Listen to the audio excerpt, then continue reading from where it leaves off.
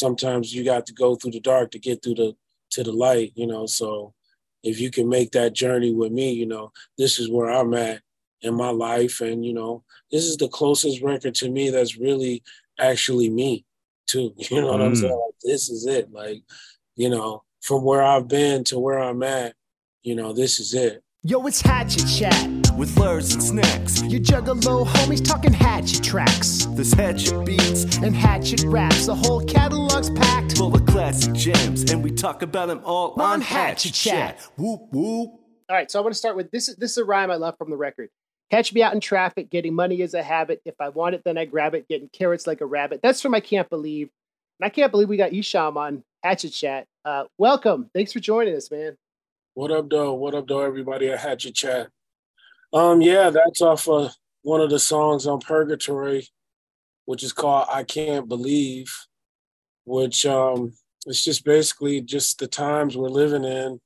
It's a lot of things going on that I really can't believe is going on, but they're actually happening. So I spoke about it on that song, I Can't Believe. And yeah, that line, that's a pretty clever line. I think a lot of people, they listen to my songs for a lot of different reasons, but definitely for the witty lyricism. So yeah, for sure.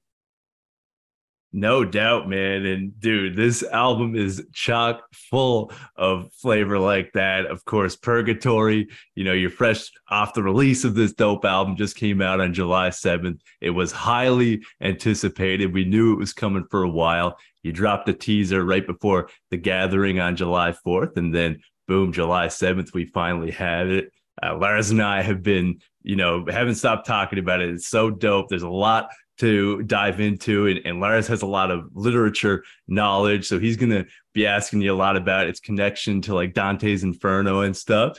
But man, just first of all, congrats on the dope release, man. It's so fresh.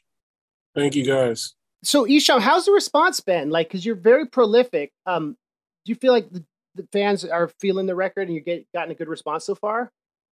I mean, absolutely. I mean, it's been a really cool response from everybody. Actually, a lot of people are telling me that they're enjoying the record. You know, people are really just now getting it and taking time to digest actually what's actually going on with the record. And I think the content and just the overall presentation of it is taking people back to the old days when I used to release records like that. You've always had really cool concept records in the decades you've been doing this. And thinking about Dante's circle in the Inferno and the Divine Comedy, like Dante's poem focuses a lot on themes of sin, redemption, justice, the consequence of our actions, and redemption, which is like a really interesting theme through a lot of your music.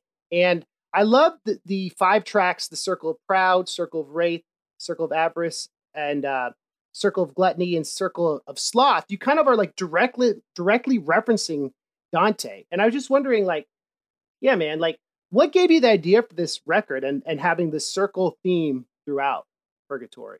My music has always focused around religion and religious themes, since I started. I believe that's what separates me from a lot of other artists that do this kind of music,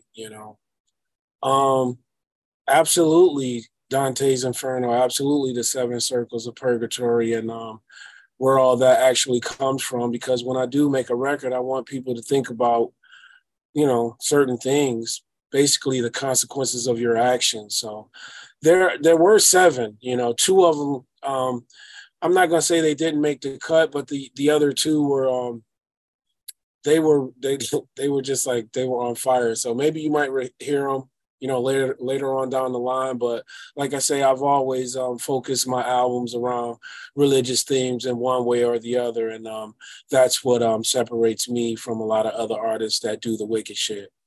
The wicked shit is, a lot of people think it's a sound, but it's not necessarily a sound. It's a feeling, it's a bunch of feelings actually. So, that's why I talk about religion, and I want people to just, think about a lot of things, even myself in that regards of Purgatory.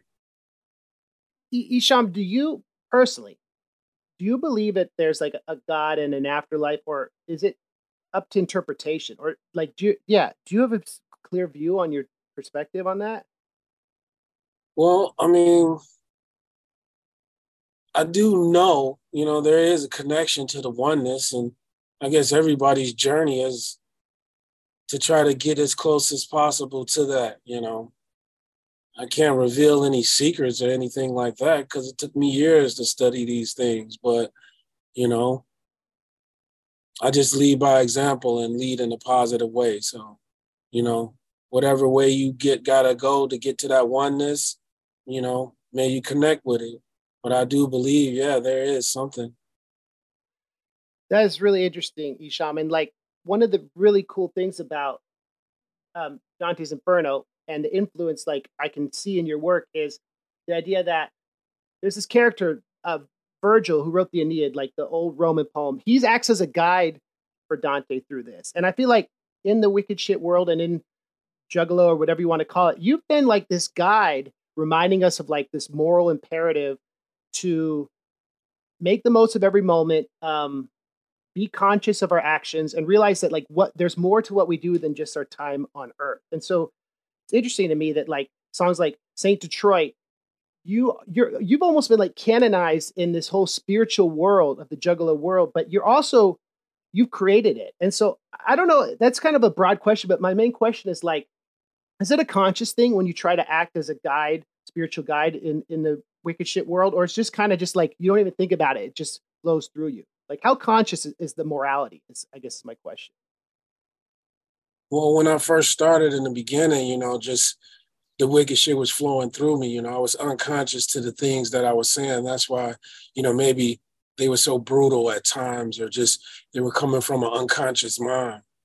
The further I got into the situation, just studying the arts, now I'm conscious to what I'm saying, and I just want people to really think about, the stuff that they're saying and the things that they're doing.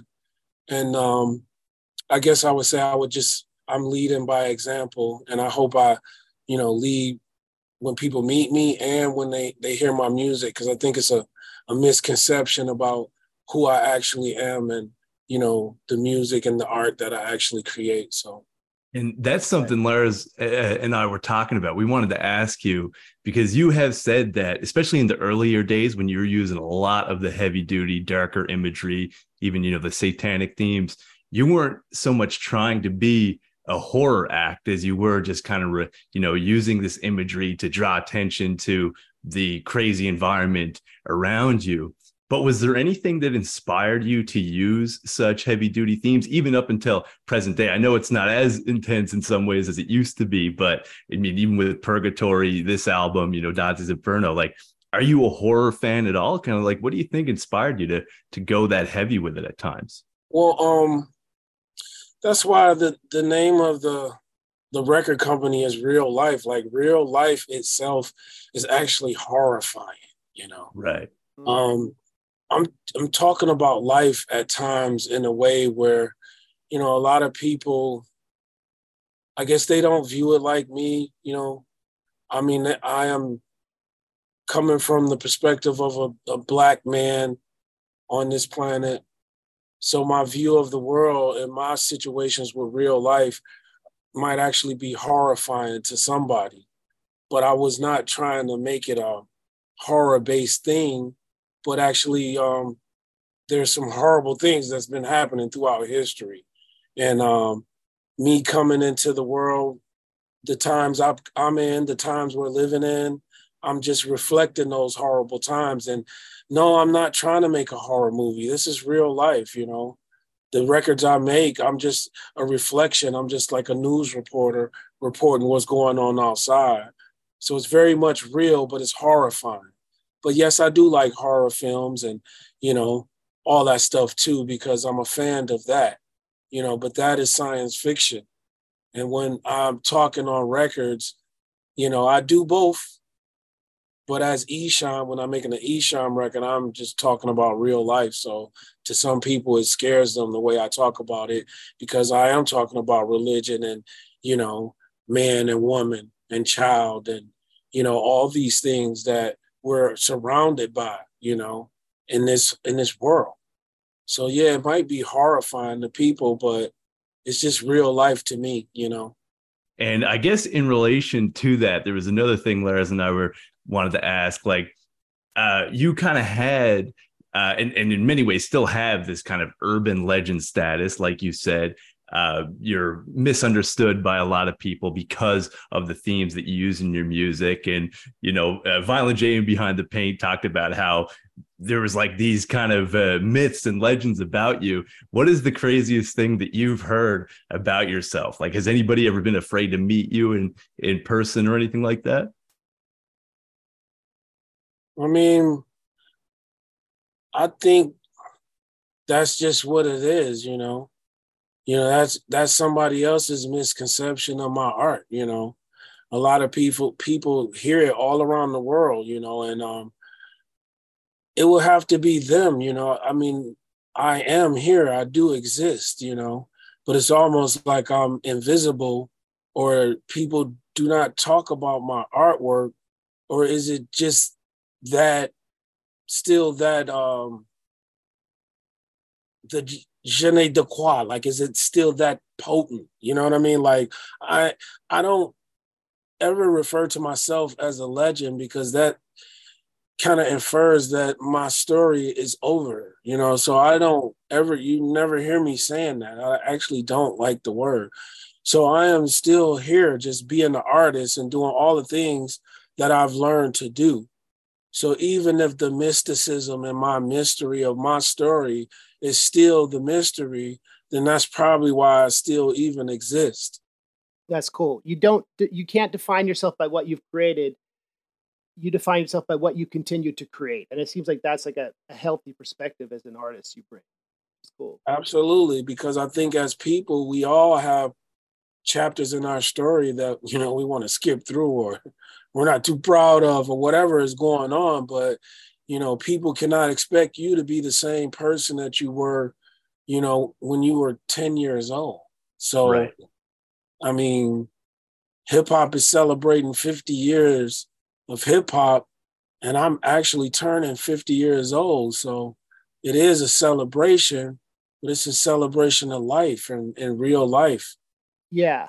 The thing about hip hop, right? It's a lot of ego, a lot of like reaffirming what you created, and everyone, there's lists, who's the this and that. And like being an OG, you've seen hip hop change, you've seen Juggalo culture change, like in your whole career. So we were just curious, Esham, like, what are some of the biggest changes you've seen in hip hop in your career, and some of the changes in Juggalo culture specific, if you don't mind addressing that?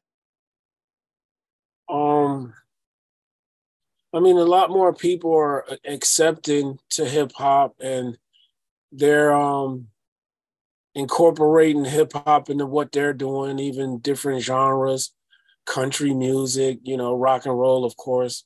There's always been that marriage, jazz too. But, I see a lot more people incorporating hip hop into what they're doing, and it's being even more inclusive, because that's what hip hop always have been. It's been an inclusive art, so anybody can get in and join in on the fun, as long as they, respect the fundamentals of it, from my understanding.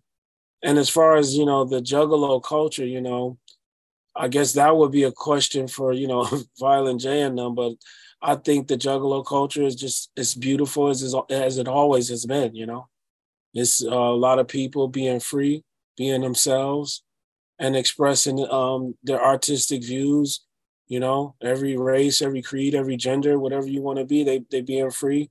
They trying to lead by example, and they being all inclusive. So, that's what I see, and I hope it continues to be such as that, No doubt, man. And Lars and I, the last episode on Hatchet Chat we just did was on the Three-Headed Monster release, which you were a part of. And it was kind of cool to see the juxtaposition between Ouija Mac, because he was going really hard with some like more old school style wicked shit, but you were like dropping a lot of conscious wisdom and stuff. Was that juxtaposition like really intentional, or is that just kind of did it come naturally when you were hearing those beats?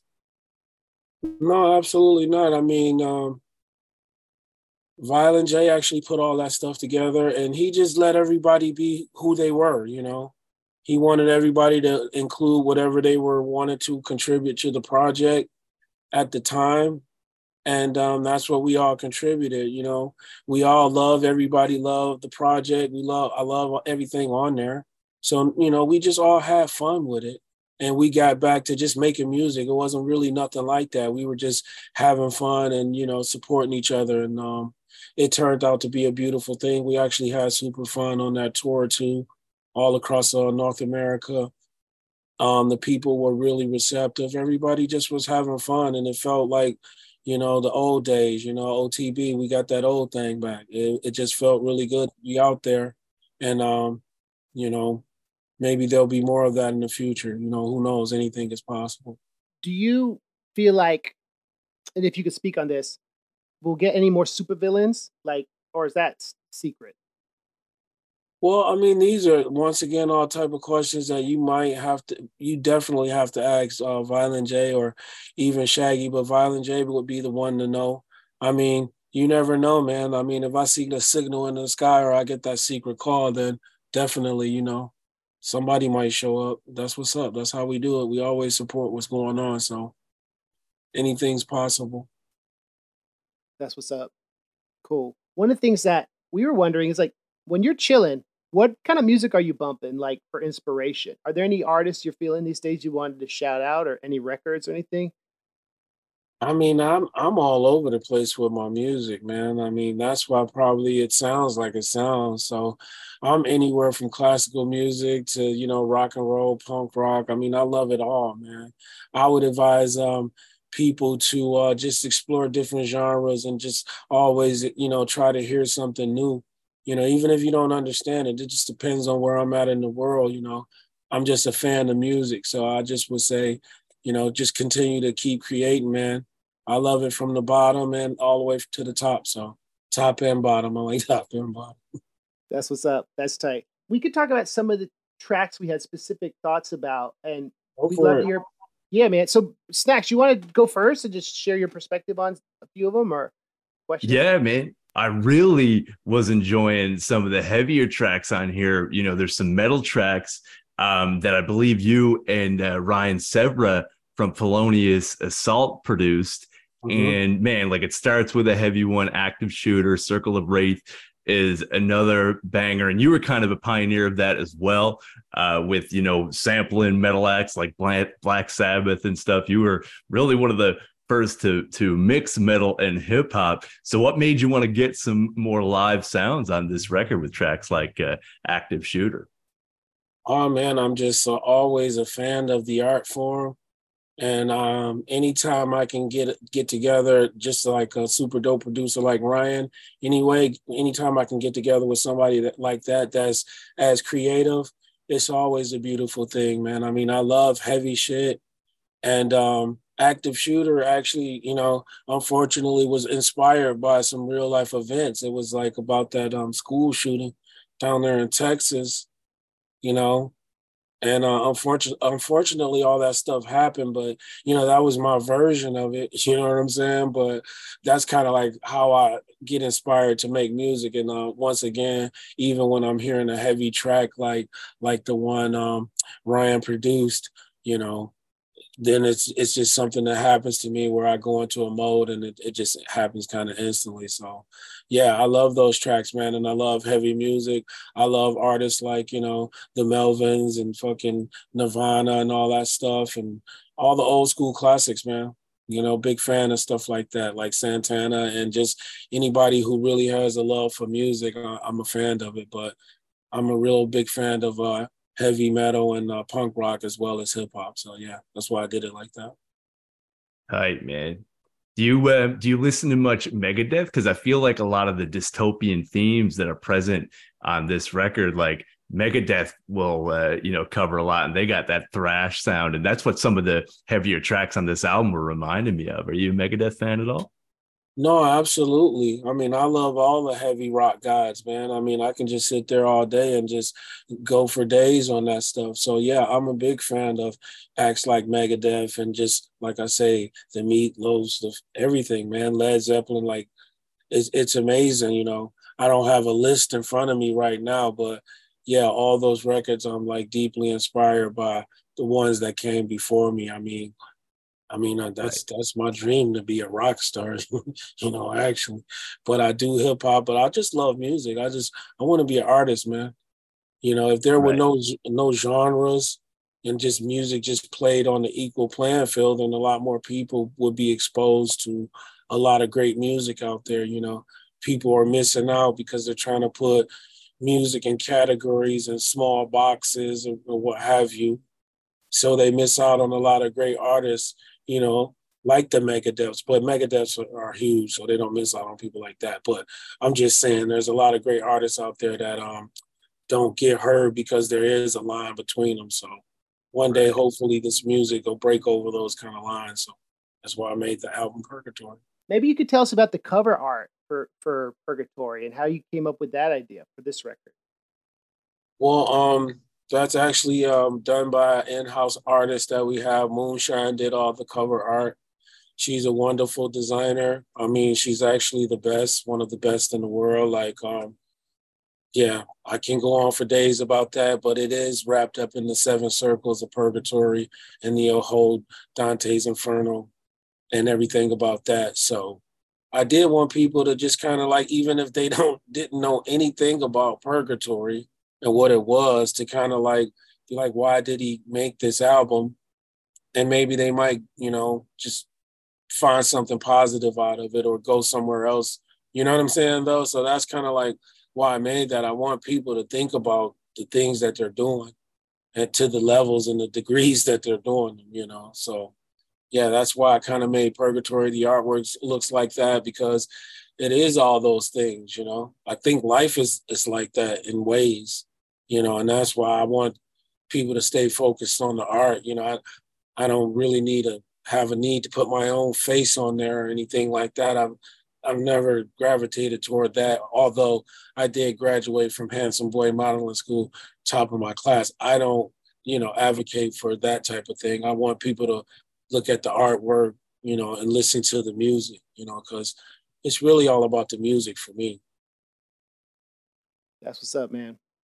That's cool. Saint Detroit. That to me is a standout track, and we referenced it earlier. I love the Star Wars references and talking about flying into Detroit on the red eye, and like it's just a great imagery on that song. I was wondering if you'd be down to talk about just the idea behind that track. Absolutely. I mean, the idea behind the track Saint Detroit was Detroit sometimes gets a negative rap. It gets a bad rap, and a lot of people chase the wrong type of imagery in Detroit. I wouldn't say the wrong type of imagery. I mean, unfortunate life circumstances lead you down certain paths, but there's a lot of good people in Detroit, despite what people might think, and there's a lot of saints in Detroit. And I think there's a lot of people that help people in Detroit, and it's just turning into a beautiful city. And I just don't want people to focus too much on negative imagery. And when I talk about Detroit, I just want to big it up, and I just want to say just a golden place, with golden people. And St. Detroit could be anybody. I advocate for Mm. Detroit, but when people see me, I hope they see the best representation of Detroit they ever seen in their life, because I am from Detroit. Yeah, and it seemed like you were drawing some parallels, and correct me if I'm wrong about this, but like actually to the city of Detroit, to Purgatory itself, almost like Detroit is in this, maybe in the eyes of people because of those misconceptions. Maybe people in Detroit feel like it's in this stagnant state, not getting the love it deserves. Am I wrong that you were kind of drawing a parallel between the two in that way as well? I've always wanted, people to look at the beauty of what Detroit is. And, they're looking at it now for sure. But there is a lot of great talent in Detroit. It's just, it has to come through you know, in a positive way for people to really understand what's going on there. So, you know, hopefully, like I said, I can lead by example. You know what I'm saying? I know my artwork hasn't always been, you know, in the greatest positive light. You know, I had to, sometimes you got to go through the dark to get through to the light, you know. So if you can make that journey with me, you know, this is where I'm at in my life. And, you know, this is the closest record to me that's really actually me too. You know what I'm saying? Like, this is it. Like, you know, from where I've been to where I'm at, you know, this is it. And everything that Purgatory represents, like, let's just say if you did die and you were stuck in this waiting room, and the only way you can get out is for somebody that's alive to actually say something nice or say a prayer for you to get you out of there, even if you didn't believe in heaven or hell, you know. And that was like a way to get anybody out of there. If you thought about your loved ones or whoever, you know, that passed on from this life, all you got to do to get them out of that state, one person, is say a prayer for them. And that's just powerful to me. If one person prayed for you, you know what I'm saying? So, Purgatory. Right. And that's like a thing that is in the Catholic religion, like pretty heavy, the praying for the dead, that a lot of like the more Protestants, you know, stay away from. But you're right. There is something so powerful in that ability to be able to still advocate for the dead and then have them pray for you when they're redeemed. So I think you did a really dope job playing with that imagery. So there it is. Good, sir. That's what's up, man. That's this energy from that there's hope. In Purgatory, there's hope. And I think that is something, your career has shown that. And you've been a big inspiration to both of us. We're, you know, obviously we've been following you for years. And I wanted to end with a lyric that I love on the record from I think it's from Circle of Sloth. You say, constantly living in a state of shock until you're done playing the game of life. Then all your pieces go back in the box. So clever and so like true. And yeah, man, like what? Yeah, maybe we can end with what that rhyme meant to you, what those lyrics meant to you. I mean, that's actually one of my favorite songs, and that's just what it means to me. You know, everybody got to really think about that. You know, when we're all done playing this game of life, all your pieces are gonna go back in the box, and you know, yeah, it's deep, man. So yeah, it means the same thing to me that it means to somebody when they hear that. So it just makes you think about what's going on and what's important to you. That's what's up. Well, dude, congrats on the record. Thank you for being on Hatchet Chat and like for the respect and time you've given us. And like we'll keep spreading the word. And yeah, man, great to meet you through this medium. So thank you, Esham. Thank you, guys. I appreciate it. You guys have a great day, and thanks for having me on the show, guys. You too, E. It's been an honor, man. Thank you so much. Whoop, whoop. Whoop, Peace. whoop. Whoop, whoop. Peace.